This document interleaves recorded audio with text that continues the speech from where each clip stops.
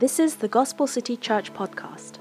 Our hope is that this message is helpful, encouraging, and even life-changing as you grow to know the person and work of Jesus.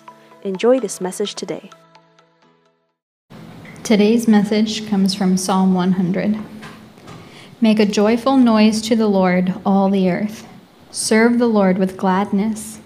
Come into his presence with singing. Know that the Lord, he is God. It is he who made us, and we are his. We are his people and the sheep of his pasture. Enter his gates with thanksgiving and his courts with praise. Give thanks to him. Bless his name.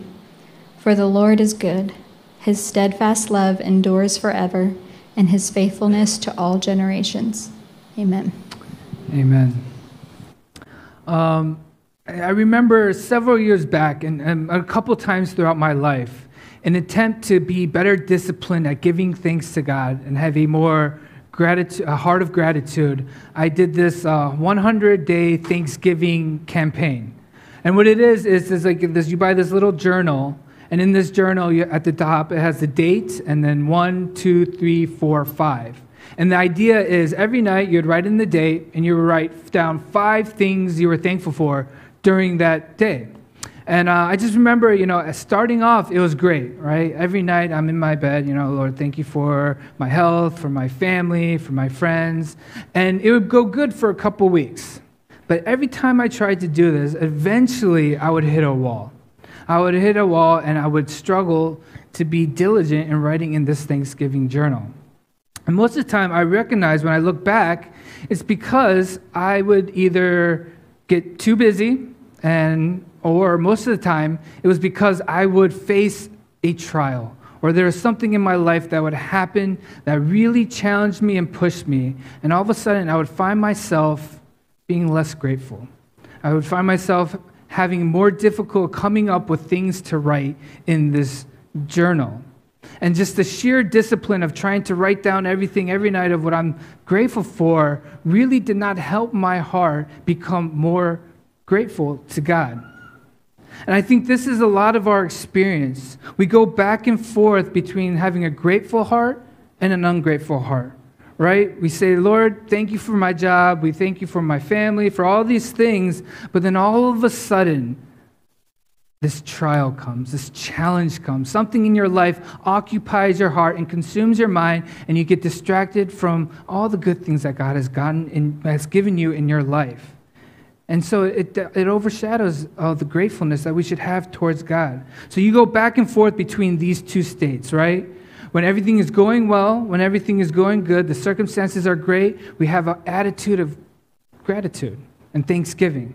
But when things get tough, when things aren't as pleasant, our hearts quickly get cold, and we lose that heart of gratitude. 1 Thessalonians 5:18, Paul tells us to give thanks in all circumstances, for this is the will of God in Christ Jesus for you. But the question is, how do we do this? We just established that our hearts go back and forth. It is difficult to be grateful in all circumstances. And so today, as we look at Psalm 100, this very well-known psalm, we're going to learn how it is that we as Christians can be grateful in all circumstances. This psalm is titled A Psalm of Thanksgiving. And in it, we're going to find the true heart of thanksgiving. So first, we're going to start off with the invitation to thanksgiving. The invitation to thanksgiving. Psalm 92 to Psalm 100 is a short collection of psalms called the Yahweh Malak, meaning the Lord is King.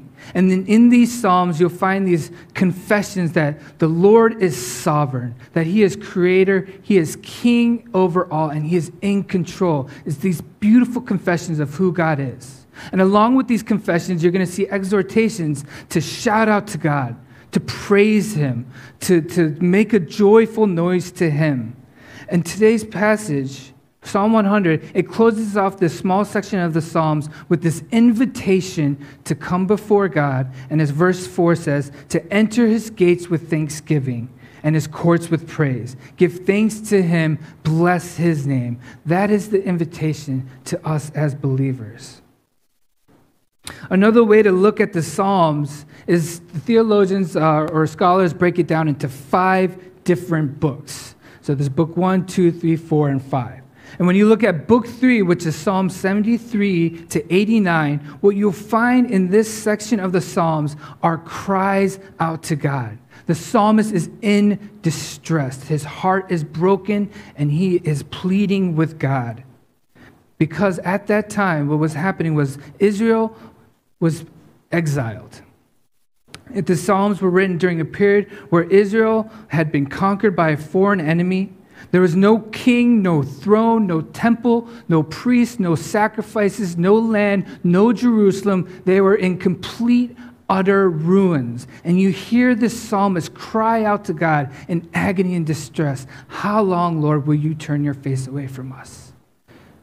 It is difficult circumstance, difficult times for Israel in this certain section of the Psalms. But then, as you go into book 4, where Psalm 100 lands in, you'll see a maturation in the psalmist. You'll see a change in the type of songs and prayers that are being sung to God. And what it shows us is that believers are ones that can give thanks to God in all circumstances. Despite what's going on, we are able to joyfully give thanks to the Lord. So in Psalm 74, right, the psalmist goes out, shouts out to the Lord, "Oh God, why do you cast us off forever? Why does your anger smoke against the sheep of your pasture?" 77, "I cry out to God. In the day of my trouble, I seek thee." In 79, "How long, O Lord, how long?" The psalmist is heartbroken. He cries out to God. But then, what happens in 92, verse 1, "It is good to give thanks to the Lord, to sing praises to your name, O Most High." In 93, "The Lord reigns. He is robed in majesty." In 95, "Oh come, let us sing to the Lord. Let us make a joyful noise to the rock of our salvation." You get the point. The Psalms show us this progression of lamenting, pouring our heart outs to God during difficult circumstances, but then eventually being able to shout out a confession, to confess that God is good, that he is king, and he is sovereign. The believer, they are able to give thanks and praise in any circumstances. You see, the world gives thanks based on their circumstances, but a Christian is the one who can give thanks in all circumstances. This is what the psalm shows us. This is what the psalmist invites us to today. Enter his gates with thanksgiving and his courts with praise. Give thanks to him. Bless his name. So again, the question becomes, how do we get there? How do we get to that place? Just like the Psalms show us. Because our natural tendency is to be grateful due to our circumstances. What we receive, what we gain, whether things are going well or not. If things are favorable for us, our hearts are overflowing with thanksgiving. If not, we go into despair, anxiety, depression. Life is certainly not easy. Everything does not go the way we want. It gets messy. And we go through things in life where, just like the psalmist, we're crying out to God, "Lord, how much longer do I have to go through this? Do you not hear my prayers? Lord, answer me in my day of trouble." There are times where we are so broken and defeated that the last thing that comes from our lips is, "Lord, thank you." It's hard to thank God in the midst of our difficulties. It is hard. Other times in our lives, we don't give gratitude because we're so busy. We're so caught up with the day-to-day of life that we fail to recognize that God is a provider of our good things. And then also, we have failed to give gratitude to our King because we have a contentment problem. Right? God provides us with a new job. We're like, "Lord, thank you for providing. I've been wanting this job for so long." Or maybe he provides you with the one, right? He gives you Mr. Right or Mrs. Right, and you're like, "Lord, thank you for this person in my life." But what eventually happens? You go out to work in, day out, and all of a sudden you're clashing with this coworker or your boss. And every day becomes a struggle. And all of a sudden, those things become grumblings. Or you meet Mr. or Mrs. Right, and in the beginning you're like, Lord, thank you so much for this person. He is a blessing in my life. But what happens after time? You quickly realize how difficult and challenging it is to maintain a relationship. And your prayers go from, Lord, thank you to this person, to, Lord, give me patience to deal with this human being. And you find yourself grumbling and struggling to be grateful for that person. Charles Spurgeon says it like this: if you're not content with what you have, you will not be satisfied if it were doubled. And I think that's true for all of us, right? We think, oh, you know what? If I just got an extra 2-3 million won a month to my salary, I'm going to be set, right? I can put away for savings, I can do this, I can buy that. But the reality is, you could double and triple your salary, but I guarantee you 6 months from now, a year from now, it's not going to be enough. You're going to find ways to spend that money, and you're going to find ways to say, I need more money. We have a problem with contentment in our heart. And so when our gratitude to God is based on our circumstances, what we have, what we've been given, our thanksgiving is subpar. Our thanksgiving is fickle, and is not fully honoring to God. So back to the question, how can we enter his gates with thanksgiving and his courts with praise and give thanks to him in the midst of all circumstances? And the answers are found in verse 3 and 5. The reason for thanksgiving.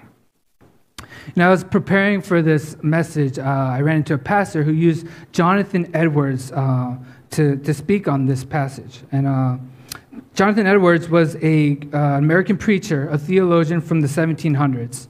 And he has a book called Religious Affections. It's a very well-known book among seminarians. And in this book, he describes gratitude into two different categories. There's the natural gratitude, and there's a gracious gratitude.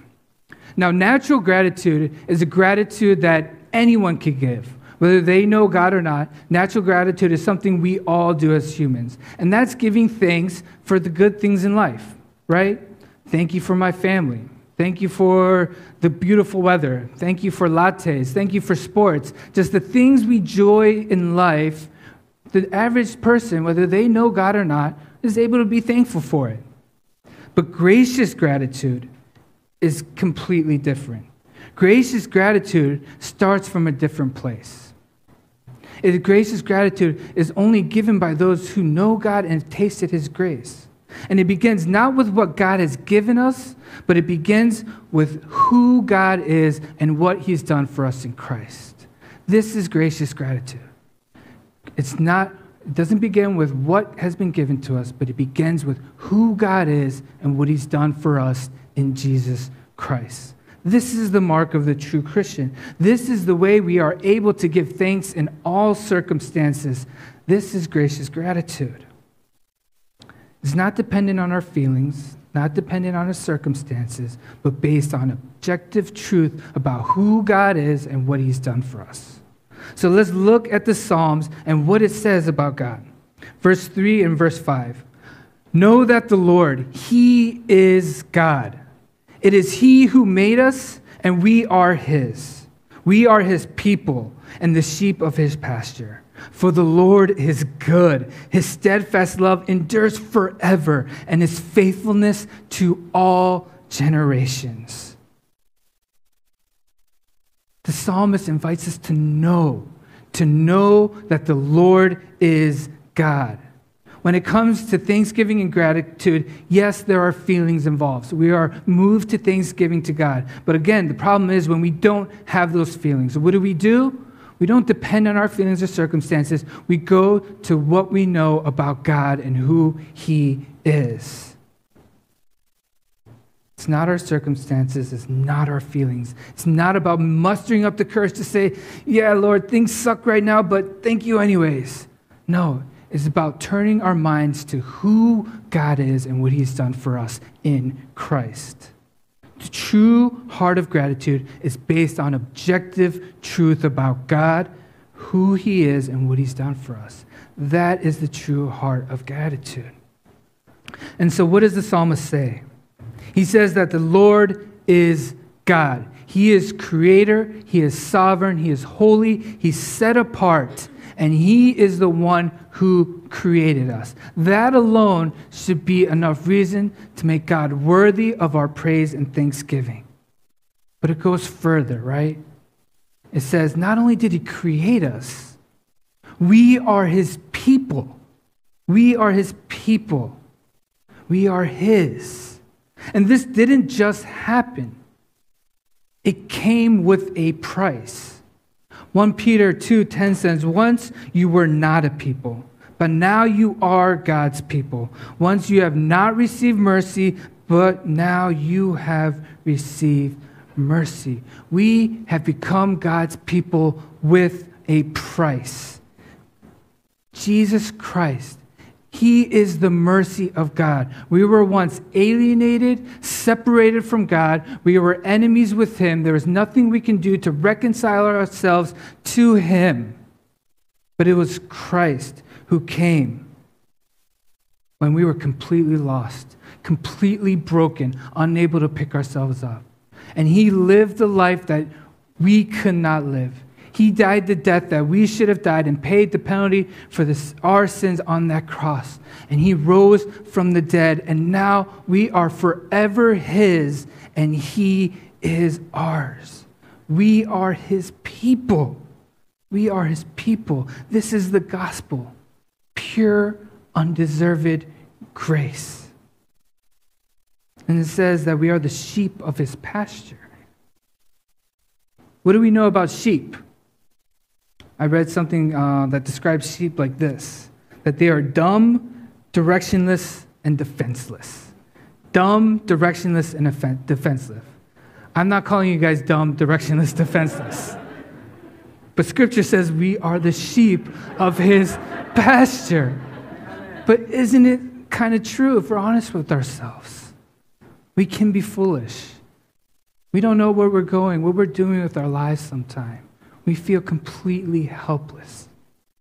But God, he is our good shepherd. He comes, he makes us his own, and he cares for us. He protects us, he feeds us, and he guides us to the day we reach heaven's gates. This is the basis for our gratitude. It's who God is and what he does for us, and what he's done for us in Jesus Christ. Verse 3 and 5 gives us the key to having gracious gratitude. This is how to be thankful in all circumstances, no matter what is going on in your life. So the deeper you dive into the truth of the gospel, the more gratitude will overflow from your heart. The deeper you dive into the truth of the gospel, the more gratitude will overflow from your heart. It's not about mustering up that courage and just saying, oh, yeah, Lord, thank you. It's about digging deep into the gospel. Jonathan Edwards was a great revivalist preacher. Many came to know the Lord through him. He was a great theologian. He contributed many great works. But his time was actually cut a little too short. Jonathan Edwards died from smallpox inoculation at the age of 54. And 54 is much too soon, right? Some of us may be drawing near that age. Some of us have parents at that age. Regardless of the case, to go at 54, we would be devastated if we had a loved one go at that age. We would think, no, this is far too soon. But that's exactly what happened to Sarah Edwards, Jonathan Edwards' wife. She saw her husband go way too soon. But it was in this event that gave Sarah the chance to display this gracious gratitude. She wrote a letter to her daughter and after her husband passed away. And the letter read like this. What shall I say? A holy and good God has covered us with a dark cloud. Oh, that we may kiss the rod and lay our hands on our mouths. The Lord has done it. He has made me adore his goodness that we had him, your father, Jonathan, for so long. But my God lives, and he has my heart. Oh, what a legacy my husband, your father, has left to us. We are all given to God, and there I am and love to be. Your affectionate mother, Sarah Edwards. You see, Sarah wasn't in denial or delusion about the tragedy that had come upon her life. She says that a dark cloud has come upon her. She was stricken with grief. But despite her circumstance, despite losing her husband, her loved one, her confession is this: my God lives and he has my heart. We are all given to God, and there I am and love to be. This confession can only be birthed from knowing who you are in Jesus Christ, from knowing what he has done from you. And many of you have seen this around you, not from someone that passed away from hundreds of years ago, but you've seen a friend go through a tragedy, losing a loved one. And for some reason, they are able to give thanks to God in that situation. You've seen people who suffer through terrible sickness, who might be dealing with cancer, but yet they still have a heart of gratitude. You see Christians who lose their homes, lose their jobs, can't put food on the table, and yet they praise God and thank God for what they have. Where does that come from? Does that describe you? Or is our gratitude so fickle that it depends on whether I get what I want and things are going the way that I want them to go? Church, I want to challenge you this afternoon. I know many of you may not feel like it. There are some of you in this room right now that are going through incredibly difficult times. I'm not trying to trivialize it. Just like Edwards, there is a dark cloud over some of us. It is hard to give thanks to God in spite of our circumstances. But I challenge you, I want to encourage you, gather up the courage to take a moment and look to God. Look to that cross. Go to the scriptures and read and learn and know about God and who he says he is. Look to that cross and let that fill your heart with gratitude. Let that overshadow whatever is going on in your life so that you can shout out to God and praise him and thank him. Verse 5 says, he is good. It's his nature. God cannot do anything but be good. His steadfast love towards you endures forever. Preacher describes it as a never-ending, ever-present, eternally increasing, constantly shaping, fiercely protective love. This is the love that God has for you. And his faithfulness endures to all generations. Even though we are unfaithful, he remains faithful, always, for eternity. He cannot change who he is. He is good, he is loving, he is faithful. What God is, who God is, what he has promised you, this gives us assurance and hope that no matter what you're going through in your life, even if that dark cloud has come upon you, you can be grateful that he is yours and you are his. You know, King David was running for his life in the wilderness. He was running from Saul. It's a very difficult time for David in his life. Very little to be grateful for. But his confession in Psalm 63, it says, because your steadfast love is better than life, I will praise you. God's love is better than life. Anything this world has to offer you, anything you see before you, his love is so much greater. Seek to know him and who he is, and let that love fill your heart and move you to thanksgiving and gratitude. And finally, we're going to close with a response of thanksgiving. You know, for those who have tasted and experienced that love, there is a response. There is a response, a way we respond to that grace. And we'll read this in verses 1, 2, and 4, if you look down with me to Scripture. Make a joyful noise to the Lord, all the earth. Serve the Lord with gladness. Come into his presence with singing. Enter his gates with thanksgiving and his courts with praise. Give thanks to him. Bless his name. There are several exhortations here, several ways that we respond to what God has done for us, the way we respond to who God is. But today I want to just touch on two of these. First, the proper response is to make a joyful noise to the Lord. Now, this is not a quiet, timid, oh, thank you, Jesus. Thank you, God, for what you've done. I'm so grateful. But the Hebrew here shows us that it is a strongly vocal response to what God has done. And in other words, it's hold nothing back.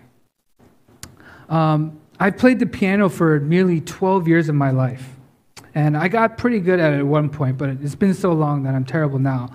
But I would consider myself musically illiterate. I have an ear for music. I'm not like a genius, but I'm pretty decent, and I can hear when notes are off and all that such. But despite having this long of experience with music, I am a terrible, terrible singer. I'm a terrible singer. I can't hold a note for my life. I don't know what it is. It's just, I know I'm off, but I can't fix it. But regardless, when I'm up here, and I think of what God has done for me, and I think of who He is, I don't let that hold me back. I just shout out, whether I'm off key or not, whether I'm off rhythm or not, I shout out and thank Him. I shout out to Him and praise Him. And if you've sat near me, near the front row, you can give witness to this. My wife can give witness to this. But my heart is so overwhelmed with thanksgiving that it doesn't matter. Church, I encourage you, whether you have a good voice or not, shout out to God. Let nothing hold you back. Don't let your circumstances hold you back from shouting out to God. Sing out to Him. He loves to hear from you.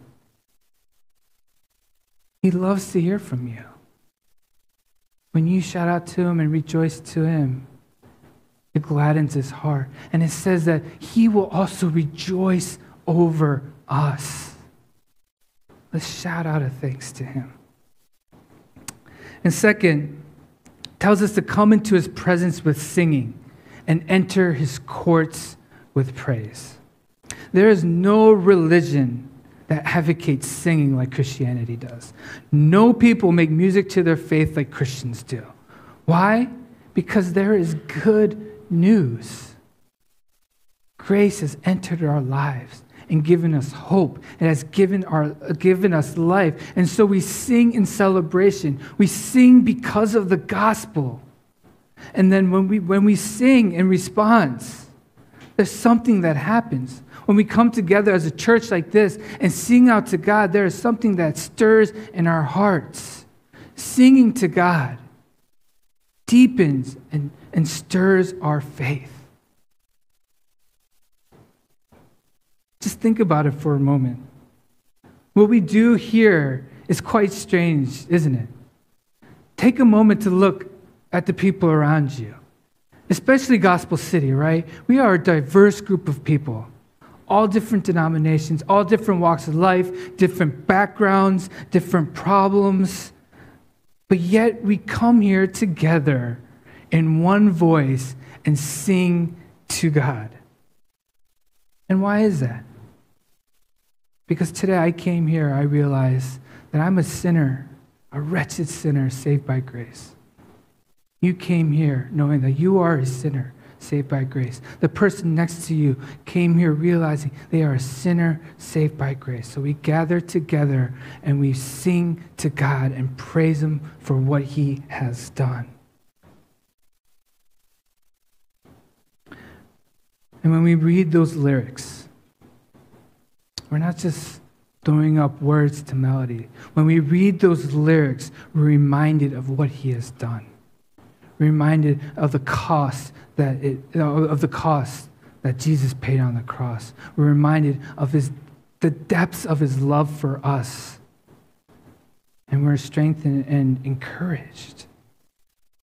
Right now, I want to invite Grace to come back up and lead us in a song before we respond in prayer. But before we sing, I want to read the psalm one more time for us. Make a joyful noise to the Lord, all the earth. Serve the Lord with gladness. Come into his presence with singing. Know that the Lord, he is God. It is he who made us, and we are his. We are his people, the sheep of his pasture. Enter his gates with thanksgiving and his courts with praise. Give thanks to him. Bless his name. For the Lord is good. He is good. He can do no other. And his steadfast love remains forever, never changes. And his faithfulness is to all generations. Church, let's stand up and sing. If you've been blessed through this ministry, join us in reaching others by partnering with us today. Gospel City is a gospel-centered church in Seoul, South Korea, on a mission to plant Korean-speaking, healthy, gospel-centered churches. You can give by going to the website give.thegospelcity.org. Thank you for listening, and subscribe to enjoy more messages like this. Remember, Jesus changes everything.